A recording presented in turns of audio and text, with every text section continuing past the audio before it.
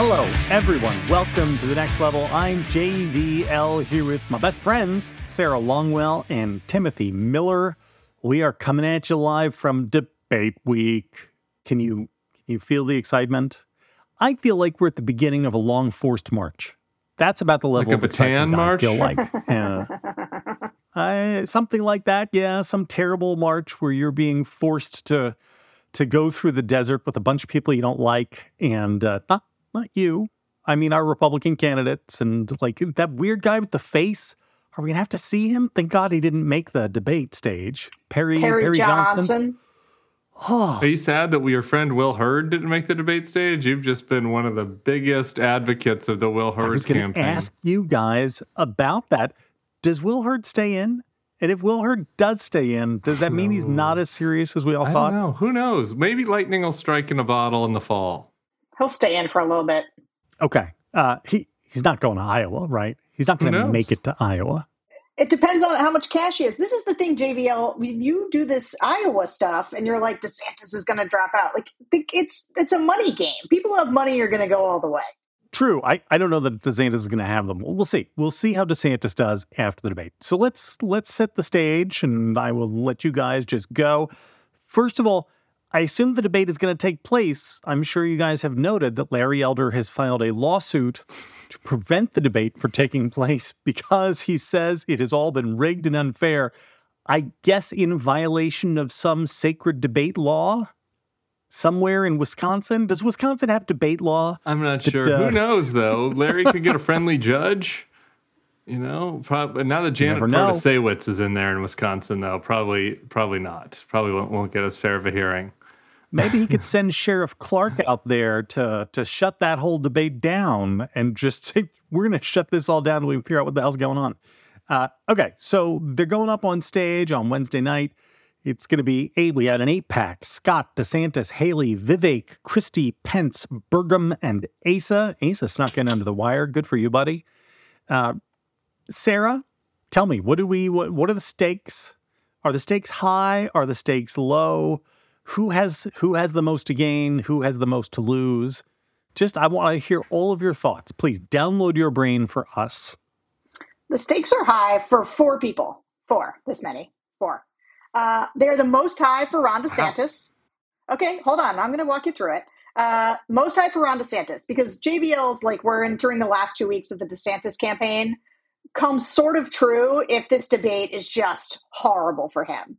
Like not you're overreaching on the he won't make it to Iowa, but you are correct in that he either revives himself with this or he dies after this. Like I guess he could maybe like comport himself modestly and stay the same, but it's kind of make or break for him. Highest stakes for him. Sarah, is he going to have to use his voice at this debate, or could he have a surrogate stand on who he would, like Cyrano de Bergerac, where he could tell, maybe he could get James Earl Jones or somebody like that, and he could say the words, and James Earl Jones would in his ear, and James Earl Jones, Morgan Freeman goes to die. It is possible that we will get nothing from DeSantis, but the horrifying sound of his teeth grinding as he listens, just like that the nails on the chalkboard of his teeth grinding as all the other candidates attack him. Okay, but hold on. So stakes 2, highest for Vivek Ramaswamy. And here's why. We got a lot of Vivek curious people who are also DeSantis people. And so this is his moment. He either takes from DeSantis and becomes kind of the number 2 guy and has a big breakout moment, or all the Vivek curious people get a real good look at him and go, actually, forget that. That was like a mild flirtation and I'm over it.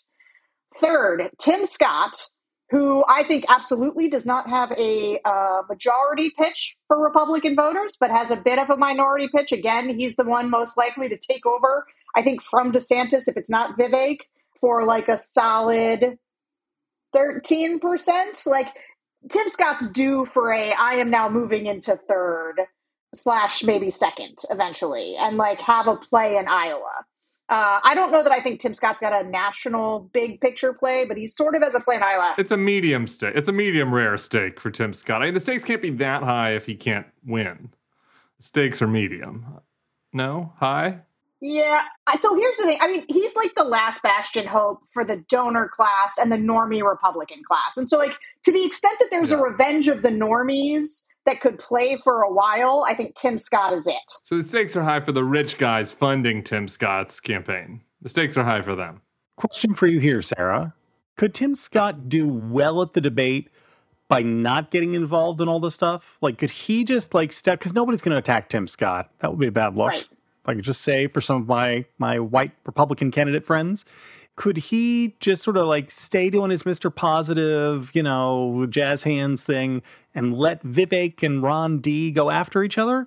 Here's the thing. I think he can to get himself a gentlemanly 15% nationally.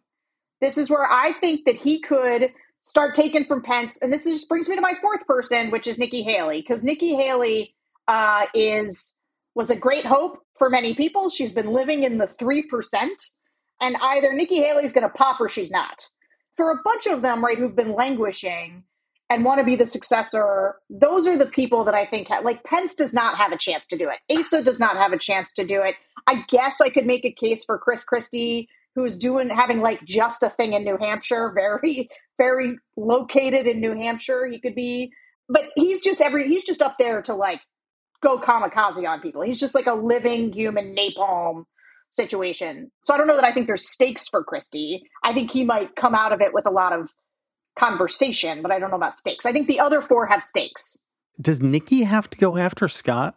I feel like that's kind of her play. She has to go after DeSantis and Scott and try to no. You DeSantis. People, were you all awake during the 2012 and 2016 campaigns? The people that got bumps afterwards were not the Mr. Nice guys. They were not the people that went after the other people on stage. They were the people that did the best at performative lib owning. When Newt Gingrich shouted at the moderators and gave them the what for, that's when he went up and skyrocketed up. That was 2012, right? Yeah. I guess was there an exception? Ben Carson did kind of have a little moment. Maybe that's the best Tim Scott analogy, not race-based, but I don't remember him yelling at anybody. He was always a pretty calm setting. So maybe that's the best argument for that. And Herman Cain, same thing, right? Not exactly. Herman Cain's situation was a little bit different. But generally, the people that had positive momentum coming out of debates, there was a big political article on this week, in Republican debates were people that had big moments demonstrating, oh, I can take out Obama. Oh, I can take out the media. Oh, I can take out Biden. The Democratic debates were more, Liz Warren had the big debate when she took out Mike Bloomberg. Right? That was more of a cross-stage thing. I don't see like Nikki and Tim Scott getting into a little slap fight. I don't know that really helps either of them. Calling somebody out on the stage for getting cucked, that might help. That might go over. So I don't know. I disagree with Sarah. I think that there's no stakes for Tim Scott and Nikki Haley because I don't understand what's happening in their campaign. They're not running for president. So if someone told me what their objective was, maybe I would say that there were stakes, but I have to understand the objective of their campaign. I don't understand the objective of either of their campaigns. They're running for vice president. That's the stake. Are they? They really want to be Donald Trump's vice president? Nikki, I don't think Nikki Haley wants to be. Tim Scott sure does. I think Tim Scott sure does. So here's the thing. I think Nikki Haley wanted to be DeSantis' vice president. Yes. Sure. Okay, so I don't know the point of her campaign, so I don't know what the stakes are. I guess, like I said, the rich people giving Tim Scott money, they have some stakes because it's gonna, they're gonna watch their money burn live on TV. That's not really that fun. Do they know that Tim Scott is running for VP? I don't know. This is what I'm saying. I don't know. Doesn't that undermine the whole point? Isn't the whole point of the rich donors who are normies who are funding Tim Scott? Don't they not like Donald Trump? Aren't they funding him ostensibly because they want somebody else besides Donald Trump? So why are they funding his effort to be Donald Trump's vice president and get hung it's the craziest by damn the MAGA thing, people? Really, I genuinely don't understand. No, they don't know. They don't know what's going on with voters, and they also don't know that Tim Scott will happily be Donald Trump's vice president the second he locks up the nomination. They can't be that stupid. Capitalism can't be that inefficient. I think capitalism can be that inefficient. I think that they're that stupid. But again, I don't know. So I don't think they have any stakes, really. meaningfully. And so I would have just made that list too. I think Ron DeSantis and Vivek are the people for whom they have stakes. And I think there's a decent chance that DeSantis goes after Vivek, the fake, or whatever that memo said, and just gets mowed down. Who else? I guess for Donald Trump, there may be some stakes, but I don't know what. Well, let me push back on Tim a little bit, may I? Please. And the reason, your point about what was a breakout moment in previous debates, I think neglects the fact that like that person, the person who owns the libs the fiercest, won't be in this debate. And so like we already have a front runner, an extremely dominant front runner. And the reason that I include Nikki and Tim Scott is that what we have is a jockeying for second or third. We have a jockeying for movement. We have a jockeying for any kind of dynamic shift that gives people a narrative that changes from what it currently is, which is that it is Donald Trump in a two-man race with Ron DeSantis. Now, Ron DeSantis is flailing. This debate matters. If he flails more, that means somebody else has an opportunity to become the two-man person. And I don't really think Nikki Haley is exactly in that position. I think my stakes for Nikki Haley is that I think that a Will Hurd is like just wants people to know his name for future. I think that Nikki Haley could end up getting out because she doesn't want it to be Donald Trump, and she does want to be part of a consolidation, maybe around Tim Scott. I don't know that I think she attacks him. I could be wrong about that, but that would be my instinct. And so I think the stakes for her are, if she gets nothing out of this, I don't know that she's long for this race. It's a lot of time to hang out in Iowa for 3%. Can I offer an opinion you're not supposed to give on a political podcast where you're trying to engage the audience? I think it's possible that this debate doesn't matter at all. Like, is literally completely meaningless. With the exception, I guess DeSantis except on the margins. DeSantis' money. It matters for DeSantis' ability to continue raising money. So if DeSantis is really good or really bad, it kind of matters. But if DeSantis is not really good or really bad, I think this debate is completely meaningless. I went back and looked. I was the communications director for one of the candidates on the last time that we had a Republican debate without Trump, in that Iowa debate that he skipped when he pretended he was doing the veterans fundraiser and he was going to give the money to veterans and he never did. Good person that they nominated there. Maybe that should have been a warning sign. I don't know who listens to us. But I went back and I read the articles about that debate because I was like, what happened at that debate? I don't remember. And then it refreshed my memory. It was the one where Ted Cruz kind of starts off by saying, you're fat, you're ugly, you're stupid. Okay, now that that's out of the way, we don't have to pretend like Donald Trump's here anymore. And that was kind of, was cheap, dorky, kind of funny. And that was literally the only thing I remembered. I went through every other highlight, nothing else. Even the Jeb parts, I was like, I guess I remember Jeb having a back and forth with Marco, but the substance of it was kind of meaningless. It was boring. It was kind of boring without Trump there. And I think it might be kind of boring tonight. And so I think that's where I'm at. I think there's a chance it's completely meaningless. So let me push back on that too. And here's why. That debate was the third debate in a series of debates? No, even deeper, like sixth, right. maybe. Okay, so there have been a ton of debates at that point. Yeah. This debate is important and has stakes because it's the first one.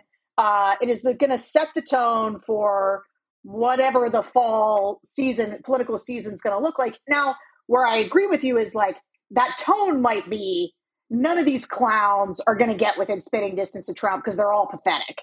That may very well be. But we are going to learn a lot, I think, about who people are, how they're setting up their strategies. DeSantis has rebooted his reboot and then rebooted that. And so, if we're going to see something from DeSantis that is different, it would be in this debate. And we're also going to see Trump getting booked the day after the debate. And so another thing we'll know is that if surrendering. Surrendering. Like a cheese-eating surrender monkey he is. Isn't that a Simpsons reference for you, JVL?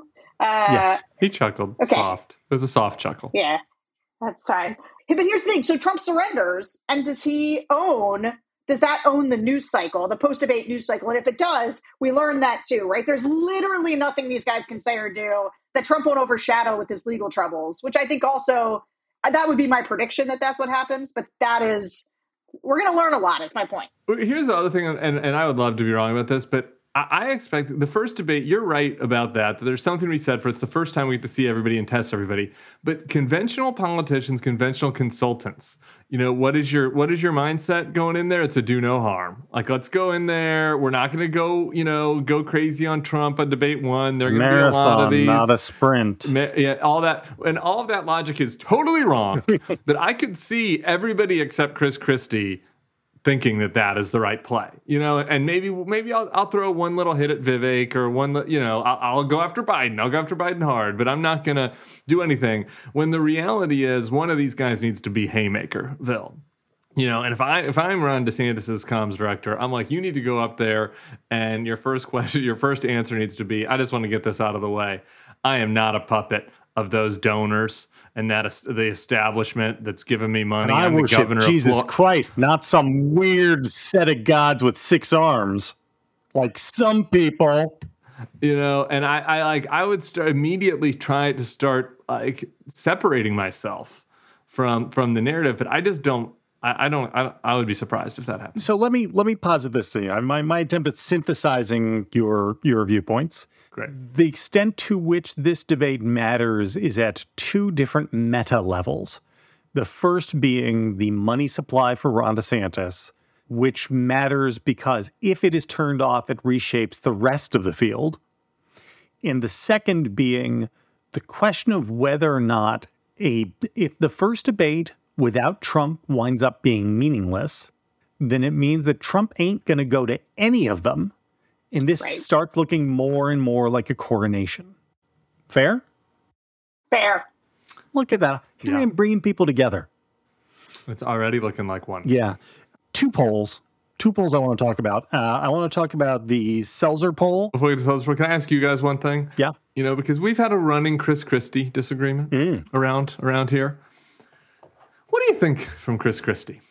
Because I kind of expect Chris Christie to go Tony Montana on everybody on that stage and actually demonstrate the point that I've been making from day one, which is it might feel nice to have him up there because he says some mean things about Donald Trump, but like towards the actual goal of helping somebody else become the nominee, maybe he's harming it. And I think that there's a decent chance that Chris Christie dominates the debate. He's a pure alpha. Meanwhile, he has a 28% favorable rating in the Iowa caucus poll, right? So Christie takes out DeSantis, makes him look like a bitch, takes out Vivek, makes him look like a fake, maybe even throws, some strays at Nikki Haley or Doug Burgum or something. And, come out of the debate and all the mainstream media types were like, Chris Christie! And Chris Christie's poll numbers go up to 20 in New Hampshire and Ron DeSantis's go down to 9 or 8. And then it's like, great, Chris Christie killed everybody else in the primary again, just like he did DeMarco last time. And even though we think it's nice to have him around, like actually 3-dimensionally chess, it might not be nice to have him there. My view is, if that is the case and Chris Christie is able to do it, then it will not represent any sort of net subtraction because it means that none of these guys could have done it on their own anyway, right? I mean, I'm sorry. If Ron DeSantis can't contend with Chris Christie, then he is never going to be able to contend with Donald Trump. True? Yeah. Let me just add to that. I think it's just like in the memo that we all saw from DeSantis, right? The Chris Christie attacks that everybody knows are coming give DeSantis an opportunity for someone to fight with, right? He needs a foil because DeSantis is all about grimacing and getting all wound up too. So it is, I think JVL's right. Like, it's on DeSantis to handle himself in a way. And I think Christie gives him that opportunity. The other thing I would say for Chris Christie is to your point, I think you could be right because he could light up everybody on the stage, or he could do what he's done for much of his time in the press, which is he could turn every question into a let's shit on Trump. And then what he pushes back on everybody else is, why don't you guys do this? Are you running a race against him? This is insane. We got to fight for this party. Like, I could actually see him presenting more of a challenge than just like eviscerating them each for their own personal foibles. All right. Can we move on to the 2 polls? I want to do the short poll first and the Seltzer poll second, because I want to spend some time on the Seltzer poll. Sarah, the CBS poll that came out Sunday asking voters who they trust, Republican voters, who they trust most in their information, and showing Trump far above, not media, but even conservative media, far above their religious leaders, far above their friends and family.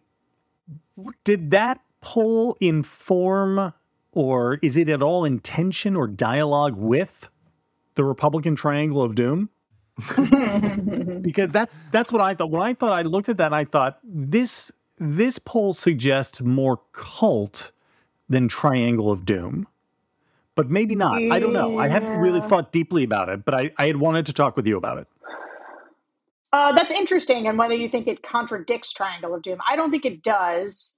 I only think that what it means is that you're talking to Republican primary voters and just asking them each one, right? Each one of those things. And so a bunch of these people are like secular, not Christian, right? So like they're not saying they're pastor, but they still trust Trump. A bunch of them are saying, whatever, people like me, well, they don't trust all their friends on social media, but they trust Trump. Like, I guess I sort of thought that what it captured more than anything is actually something different entirely, which is, how do you beat Trump? I often talk about the collective action problem as one of the things that allows Trump to maintain his hold. I would maybe say it's a little bit in tension with that slightly, because even if a whole bunch of other people were saying Trump is bad, that would just be cause for them to dismiss those other people. Now, I also think as a counterfactual, everybody speaking out against Trump at once has never been tried. And so we don't know whether or not that might make some actual difference. Tried for 36 hours on the afternoon of January 6th until the morning of January 8th. That was it. That was our experiment. Do you have the poll in front of you? Do you have the CBS in front of you? I don't. I'll pull it up. You guys talk. Yeah, because the conservative media number was also pretty high. It was alarmingly high, given that, I'm not sure exactly what these people define as conservative media, but I assume some of them, are talking about Steve Bannon's War Room podcast and OAN and Right Side Broadcasting News. And some of them are probably just talking about Fox, but very high ratings. But Trump's ratings higher than the conservative media ratings.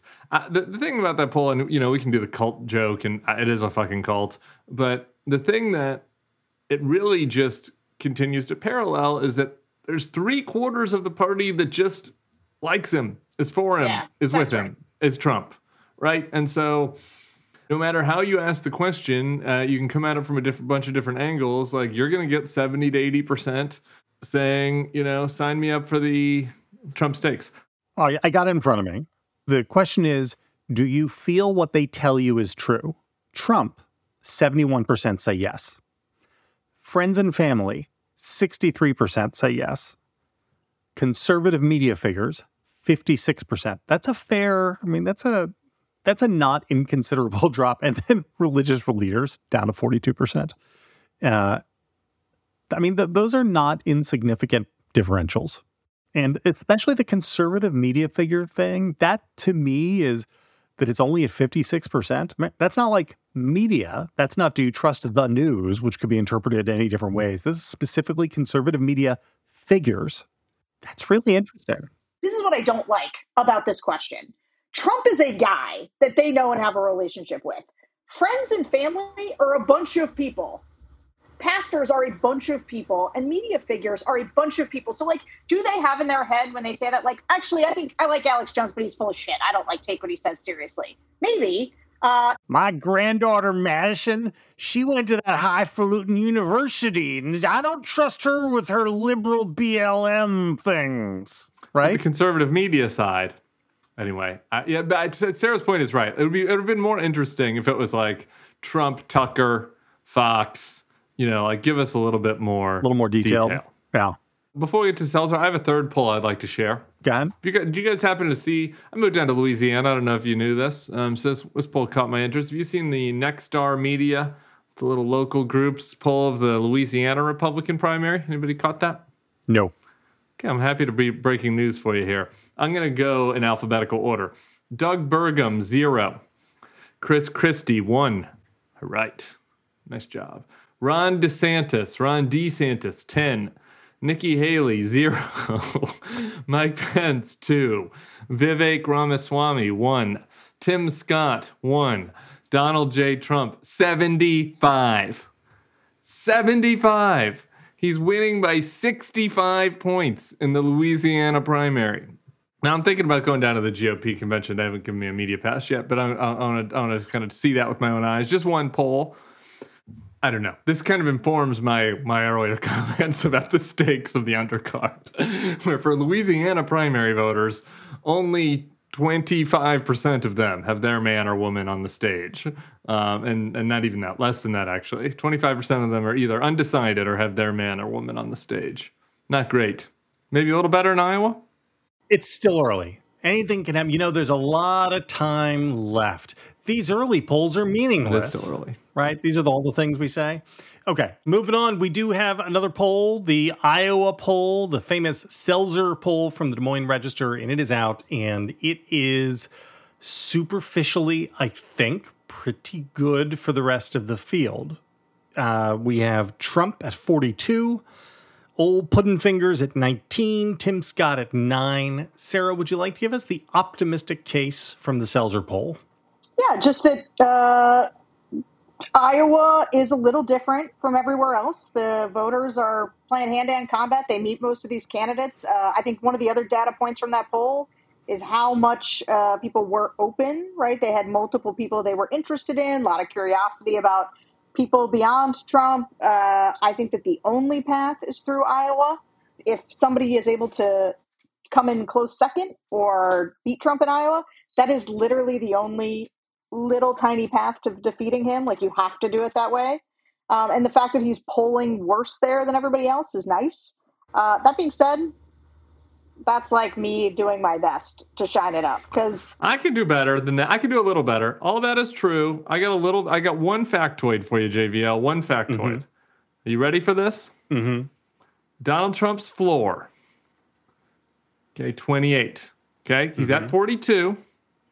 More than any GOP candidate has gotten in Iowa since Gerald Ford, 1976.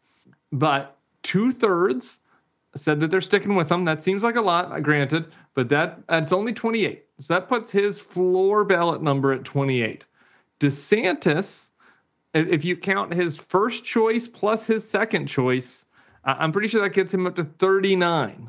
38 or 39. That's true. 39. That's so DeSantis' ceiling, maybe that's not his ceiling, but DeSantis' realistic high water mark of 39 is better than Trump's floor of 28. True, although, of course, it would have to include him getting a bunch of votes from people whose current first choice is Trump, right? Because you're including his second choice. And let me explain why I think this is a deadly, deadly number for the rest of the Republican field. So while the top line numbers are pretty good for everybody else, once you dig into the actual data a little deeper, it gets very bad. First of all, Selzer notes that this is the largest lead for any Republican in the history of her poll. No Republican candidate has ever been this far ahead. That's in there? I have missed that fact. That's not George W.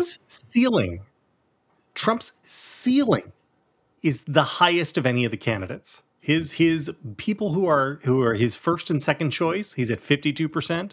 People who are actively considering him are at 63%. Trump's favorability is the highest it has ever been in the history of the Iowa poll while he was running on it. He is much more popular now than he was before, which is like before Access Hollywood and stuff. Think about that. Self-selecting. There's a self-select element to that. Fair enough. But here is the number which I think is scariest for the rest of the field. They asked the people, they asked Cletus what he was most looking forward to. And he said that the percentage of good and great Iowans who said that they really want somebody who can beat Joe Biden was 29%. The percent of people who want somebody who really reflects their views, 65%. These people just want to own the libs. That's a bad number. There was a really good Shane Goldmacher article in the New York Times about this. Part of this reason is they think Joe Biden's riddled with dementia. So why would they Why would they care? Yeah. So this is, I look at these numbers and I just think, no way, man. Like, how are you guys going to beat him? His floor is higher than everybody else's. His ceiling is higher than everybody else's. People don't care really about winning and beating Biden or not. They like him more than they ever have before. And even within the context of this year, his numbers are going up relative to where they were. So directionally, he's getting stronger and not weaker because of the indictments. So I look at all that and I just think, I'm sorry, how is this supposed to happen? And, the truth is, we are not that far away. We're 20 weeks? I mean, the answer is we're actually not that far. Here's the only way it happens. It's not an optimistic thing. It's not exactly fantasy, but it's something approaching fantasy, which is there has to be like a complete and total collapse. Like something would have to happen, some kind of exogenous event. Like I'm not sure. And this is where we come back to the debates thing. Like you need a wholesale dynamic shift, not a chipping away slowly. Like there's not a way where like it has a lot of time to play out and slowly the retail politics of Ron DeSantis is just so impressive that he's able to start gaining momentum. And that little bit of momentum builds on itself and he slowly overtakes Trump. Like it takes a total collapse of Trump. And it takes, I had this conversation 1,000 times with people. They're like, well, couldn't XYZ happen to Trump? And I'm like, maybe. Who beats him? Yeah. And nobody really has it. You can't beat something with nothing. This is like how I start all my answers. And the question is like, who's giving us something?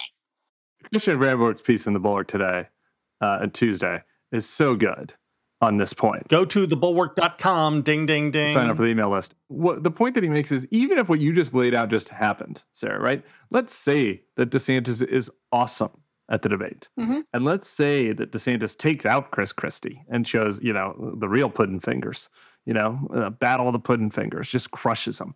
And then let's say that he then uses that momentum, to continue to gradually build in the polls. And he gets to Iowa and he ekes out Donald Trump by a couple points in the caucus. And then Trump wins New Hampshire and DeSantis gets endorsed by Nikki and Tim Scott and he ekes out Trump again in South Carolina. And then it's Super Tuesday and it's kind of split and Trump wins Louisiana where he's winning by 65 points and it's a delegate fight and Trump's got court dates and DeSantis picks up a little bit of momentum. What is Donald Trump going to do then exactly? What's the end game here? Like, is the end game that Donald Trump gives a gracious speech in Milwaukee, passing the crown to Ron DeSantis? Have anybody even thought past what the next step would be? I don't think so. So this is the key point, and this is why, again, people in the Republican Party do not understand that they're the hostages. I don't think, as Christian writes, it isn't enough to beat Trump. Whoever the Republican victor would be has to beat Trump and get Trump to concede. Because without Trump conceding, then the party is lost, right? Everything falls apart because maybe Trump goes kamikaze or something else. Meanwhile, from Trump's perspective, he knows that no matter how much they hate him, all the rest of these MFers are going to absolutely concede and wind up endorsing him, right? With honorable exceptions of Asa Hutchinson and maybe Chris Christie and maybe even Will Hurd, depending on the day of the week. And so that asymmetry where, he doesn't give a crap about the future of the party and the health of the party, and he knows that they will all come on side with him. As Tim and Christian say, what's the end? How are you supposed to not only beat Trump, but get Trump to concede to you? Yeah. And I just don't see that as possible. Agree or disagree? I guess this is a real question. Do you think that Christian is right that the concession is a necessary condition for beating Trump and having it be a real victory? No, I think it is true that Trump will not concede. But I think that, it will proceed the way that the general election proceeded with Trump disputing the outcome, right? Like the normal process will go ahead, but you will live with Donald Trump running a shadow, like he will either run as a third party or he will spend all his time torching DeSantis and he would cripple any of them as a general election candidate. Yeah.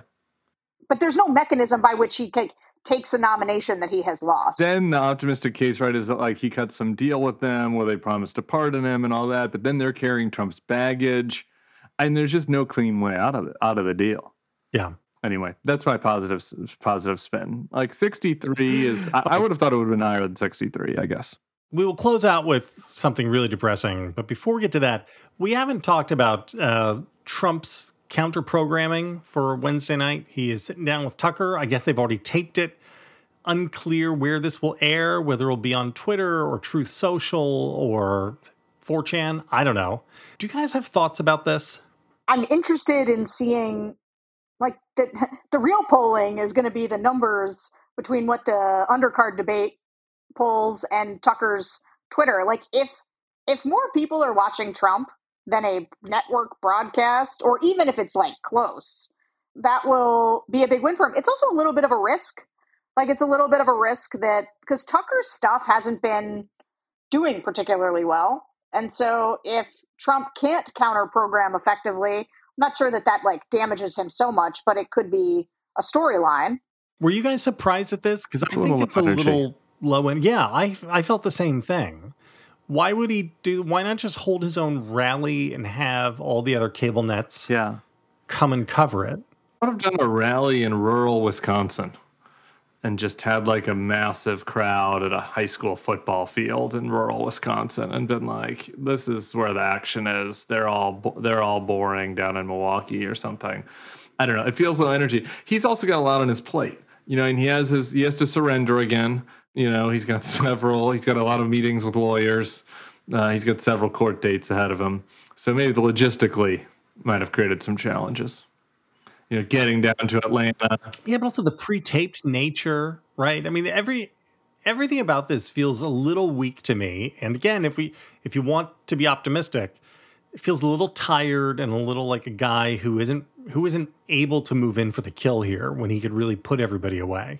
Yeah, and is he going to be, since it's taped, the other thing about it being taped, is he going to be live bleeding during, or is he going to be watching him? You know what I mean? Like, that also is a weird situation. It's going to be, I think, hard for him to resist live bleeding. Then he would betray that he's watching the debate rather than himself. I don't know. Yeah, the whole thing. He could have done a better job. So yeah, maybe that's the bull case, that he's losing his energy. I want to add to this that he is so far ahead, right? Which gives him some certain advantages, but he's starting to play not to lose a little bit, right? Yeah. And that may work for him. And this is what I mean by like a wholesale shift. Like, I think he's a little scared. You saw this the one time in Iowa where he was going to hold a rally and he pulled out because of the weather, and the weather ended up not being that bad. Where like you do get the sense he's a little worried and not enough people will show up for him to have it be the show of force, and so that he wants it to be optically. And as a result, he runs a little bit of the Joe Biden from his basement thing, which is like, I will tweet on Truth Social and stuff. He's also going to get weighed in Georgia, and so we might find out that he's extremely obese, and it might be hard for him to like get around. It does seem like he's spending a lot of time just mostly golfing, and yeah, that's another thing to consider. Yeah. Okay.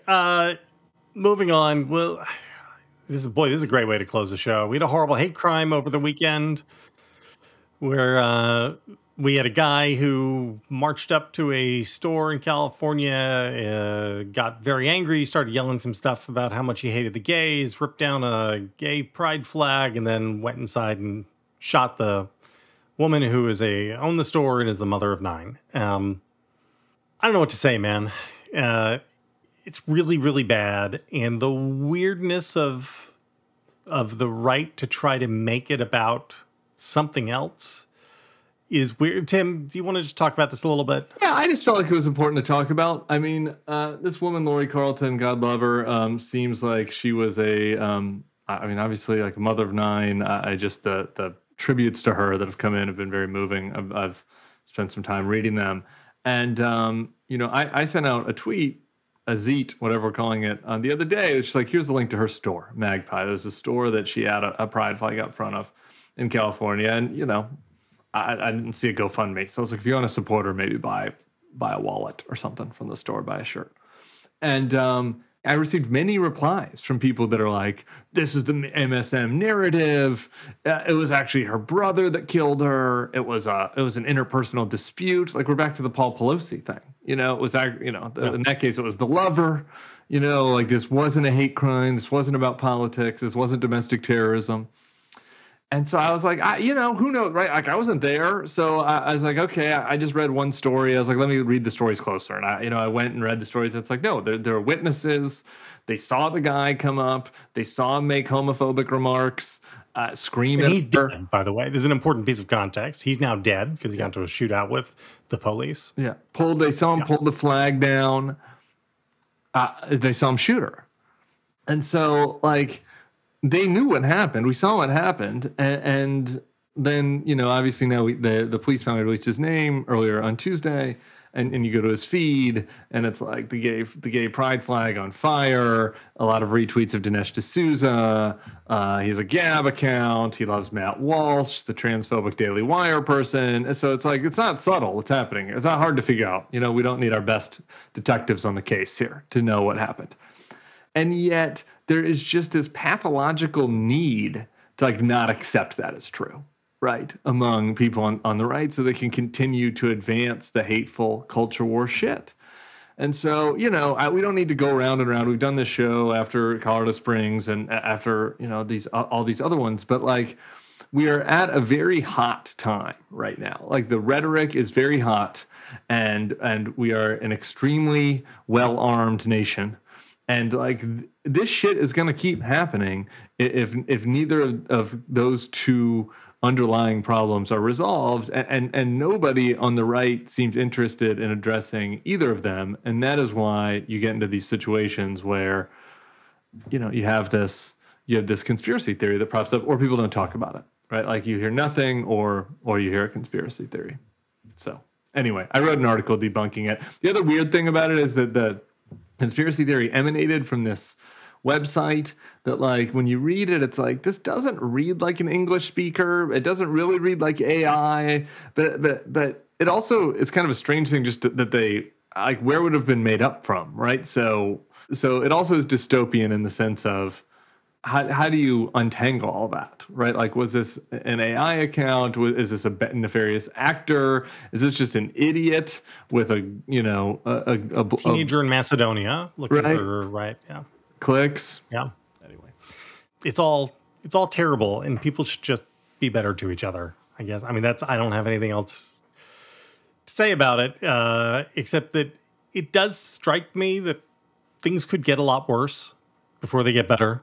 Yeah, the only thing I'll say is just on the responsibility of politicians. It used to be that politicians had a sense of being there to tamp down the crazy and their supporters, right? They didn't want their people flying off the handle. They get lots of mail. They know they got a lot of people who are not right. And there used to be this just sense of decency of, like, it is my responsibility as the person with the megaphone to make sure that I'm constantly counseling forbearance or just, lowering the temperature. And these guys have no interest in lowering the temperature. Everything they do is an attempt to raise the temperature, which I think is flagrantly irresponsible and really does just speak to the depths of, we're dealing with a new breed of politician who does not care about the temperature. And I think on the gay stuff, this is obviously on trans. There are specific issues that are being fought about and litigated, and argued about. But you do now see this pivot in right wing spaces, like, where it isn't really about policy. Actually, it is about the whole nature of being prideful and being so open about this, and that is wrong, and that our culture needs to reverse to more of a trad culture, right? And it's not like, oh, I have a specific list of policy proposals, but it's like it is speaking about how the cultural acceptance and promotion and pridefulness around gay and trans rights issues is the problem in itself. And when that happens, right, I just think that is uniquely more dangerous to the listener, right? Because if you're a person that can go off the handle, you're like, I can resolve this actually in my community by giving people that are being too prideful to what for, right? If the issue is in the policy space, you feel like, okay, well, maybe I'll just support my candidate and hopefully we'll, whatever, reform gay marriage laws or whatever. But like that's another thing that is a difference and that is getting increasingly hot in conservative media world. A reminder, this is an off year. We're not even at the actual fever pitch of an election. Great. I'm sure it's all going to be fine. All right, good show, long show, an interminable show. Special thank you to Sebastian for saving this show because we had technical problems throughout. Sarah, it was good to see you. Tim, it was good to see you. Enjoy the debate, everybody. I will be doing live React without either of you tonight. I will be live on the YouTube machine. And then I will be doing another Thursday Night Bulwark on Thursday night after this. I'm doing all of the things. I believe I have me and Tom Nichols Wednesday night at 11 p.m. So, guys, take care. Be nice to each other out there. Bye. Bye.